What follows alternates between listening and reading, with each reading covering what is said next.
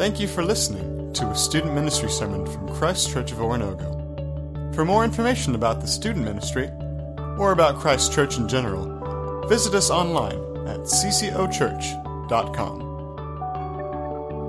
And now, here's this week's student ministry sermon.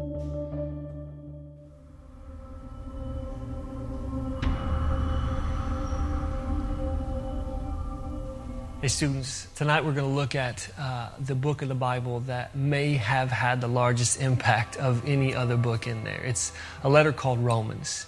And a lot of people look at this letter as the place where you see Paul at his best, where you see Paul pulling out all the stops and just clarifying his gospel so that we might understand what it is he's preaching and what Christianity is all about. So this is a letter that really, in spite of the fact that it moves in a bunch of different directions, is focused on Paul saying, God is a person you can trust. Basically, think about any friendship that you have, and if you wanted to ruin it, the best way to do it would be that you make a promise and then you don't keep it. And Paul's looking at us and he's saying, if you're going to continue in Christ, you're going to need to know that God can be trusted. And in particular, he's looking at the Christians in Rome, saying, if y'all are going to get along, it's going to have to be because of your shared commitment to God and the fact that God has been consistent throughout history in order to move you to this place where you currently are. See, what was going on in Rome, it's about the mid-50s, was you had two groups of Christians that were kind of fighting against each other. You had Jewish Christians and you had Gentile Christians. Gentile just means non-Jewish. And what happened was, about 8 years before the letter was written, in AD 49, the emperor sent all the Jews out of the city because they were fighting about Jesus, sent them away, including the Jewish Christians. At that point, all these Gentile Christians, these people who believed in Jesus, they kind of had to step up and take over leadership of the church, and that's exactly what they did. So the Jewish Christians kind of had been the leaders, but they were gone, and so now you have a little bit of a new flavor to things. Well, the Jews have to stay away for 5 years until that emperor dies, then he comes back, and then they come back in 54 AD. And now you have these two groups of people.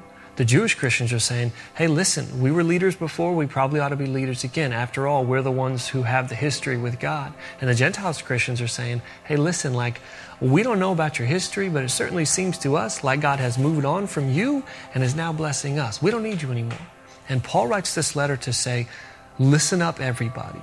Both of y'all need to understand that God didn't make some promises to the Jews and then break them. He has kept his promises to them by calling together all of you as people who can be saved, not because you're great, not because you're capable, not because you do good things, but because God in his grace has sent Jesus to die on your behalf. So there's a lot going on in Romans.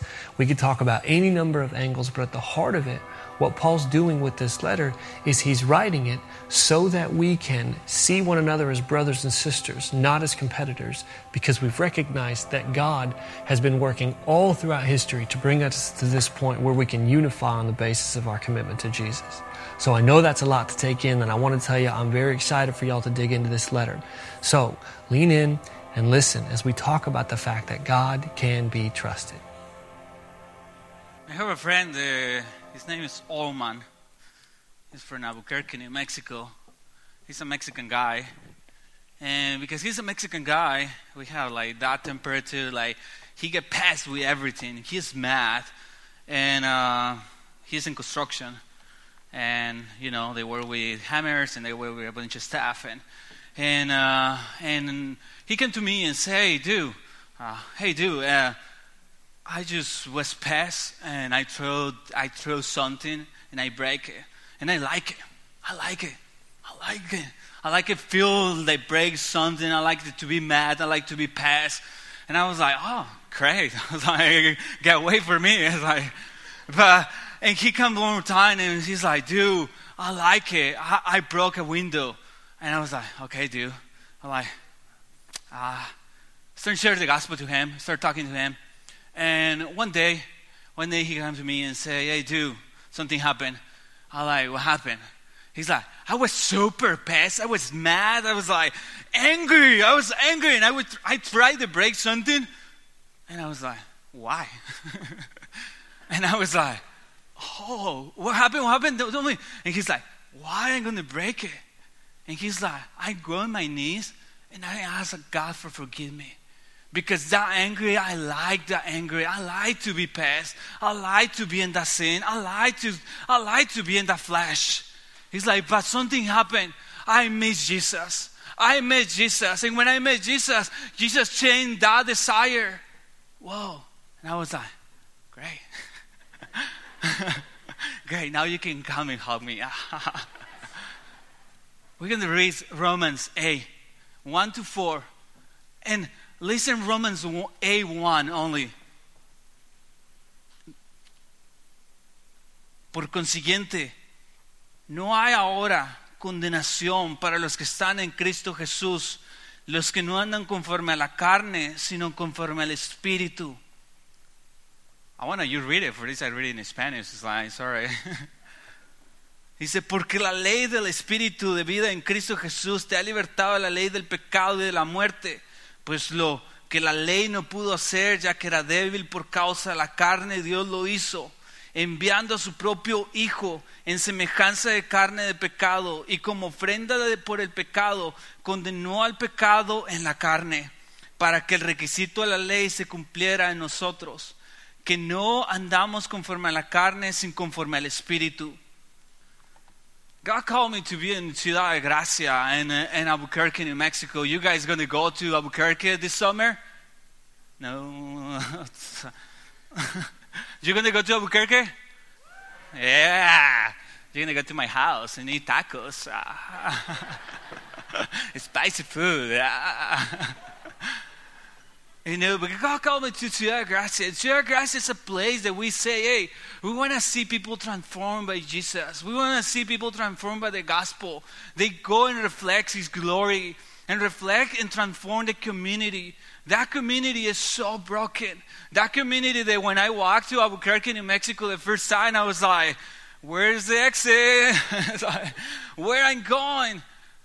Because you walk to Albuquerque and it's like super broken city. You come in here and it's like, oh, where's the church? It's like, But you go to Albuquerque and you go to a city, they need Jesus. You go to a city, the first sign when I went to my house, outside of my house, 5 o'clock, 5:30, I tell my kids, let's go inside. It's more a little weird. Let's go inside. And my kids is like, Papa, why? Papa, why? I'm like, you're going to know later. That smell, you're going to know later what it is. But now, please go inside the house. But you know, it's a city they need Jesus. It's a city that we see. It's a city that God put in my heart and my wife's heart to be in there and to love that city. Because it's a city where I see the Spanish people and I see the brokenness. I see the condemnation they have. I see how they carry in that condemnation in the life. Maybe you carry in that condemnation. Maybe you in your life you carrying something for your family. But I see the brokenness in the house. The fathers, how they treat the daughters, how they treat the mothers, how they treat everyone. And then you see the news and it's something is like we're watching the news and it's like, it's nothing good for Albuquerque. Nothing good. We're 49 and education. We're like crazy. But when I see the gospel, when I see Romans in here, there is therefore no condemnation for those who are in Christ Jesus. When I see that statement in my life, when I see that in my city, I was like, that's what I wanted for the Spanish people. That's what I wanted to the people. They meet Jesus. They feel they don't have that condemnation. That condemnation coming from Romans 7. They love the flesh. I want to see my friends come to me and say, hey, I don't live anymore in the flesh. I want to live in the Spirit now. I want to live loving Jesus in my life. Whoa, that is different. That's different. That's different how Roman started approach to us in here. How approach and tell us, hey, what is going on in your life? It's not about you. It's about the grace of God that's given to you. It's about Jesus Christ. He came and died for your sin. He came and lived the perfect life. Man, I was deserving dying for my sin. That was a sinful religion in Mexico. I was proud to be Mexican. I was proud to be Christian. But I never had that relation with Jesus. And I had that condemnation in my life. Until one day I understand, hey, there's nothing I can do it's going to take me to the love of God. There's nothing I'm going to do. I can learn, I can do it, I can whatever. But I never understand the love of Jesus Christ in my heart. When I understand, my life changed. My life changed. And it started walking alive in the Spirit. But you're like, why? Why are you walking alive in the Spirit? Why? You saw my picture in there. I have 4 kids. Yes, I'm proud to be like father, 4 kids, 8, 5. I forgot. That is so proud. 8, 5, 2, and 8 months. But the 2 years is a girl. It's a little girl.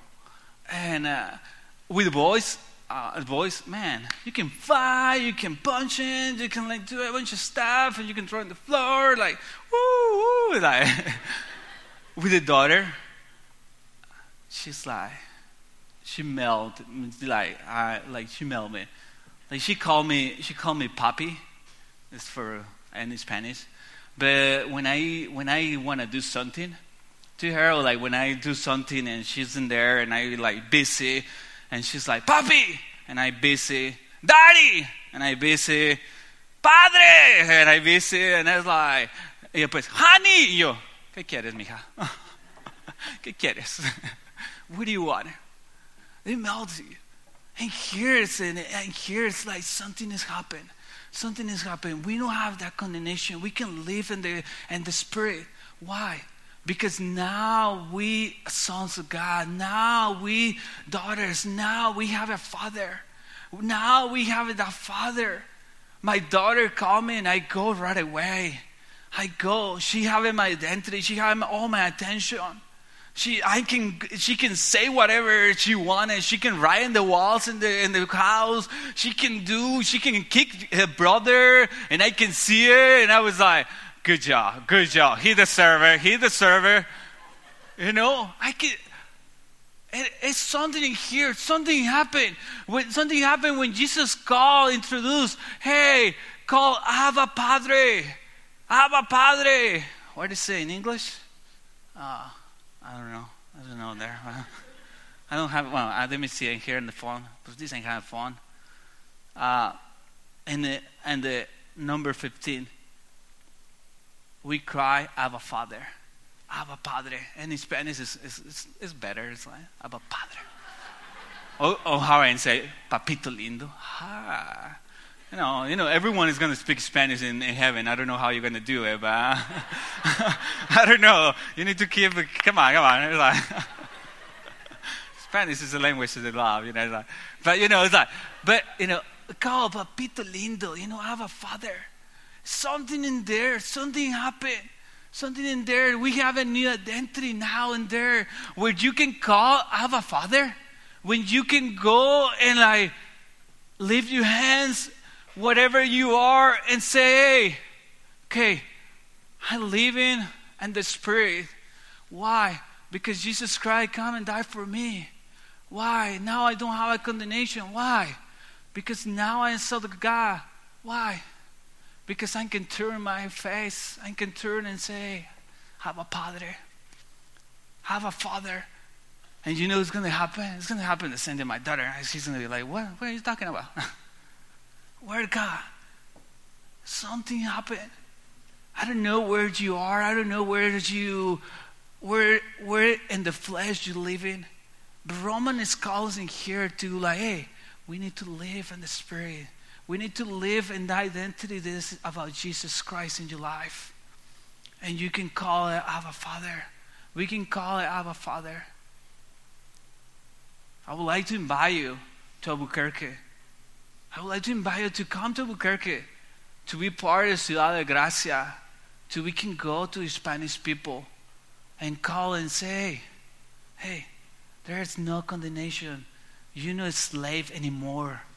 You're not a slave anymore. You don't have a condemnation because Jesus Christ, you don't have it. Now you can turn around and say, hey, I have a Father. I would like to invite you in your life that you can turn around and say, okay, what is wrong in here that I need to talk to Him and confess? What is wrong that I need to come and cling to Him? And He is going to change me.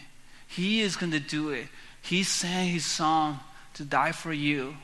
It's not like I can do something to make something. I would like to finish with a prayer. I would like to, you can stand up and we can pray together. And I would like to invite you to consider to come to Albuquerque. Pray for Ciudad Gracia. But first, pray for yourself too. And that you can call Him Abba Father. Let's stand up and pray.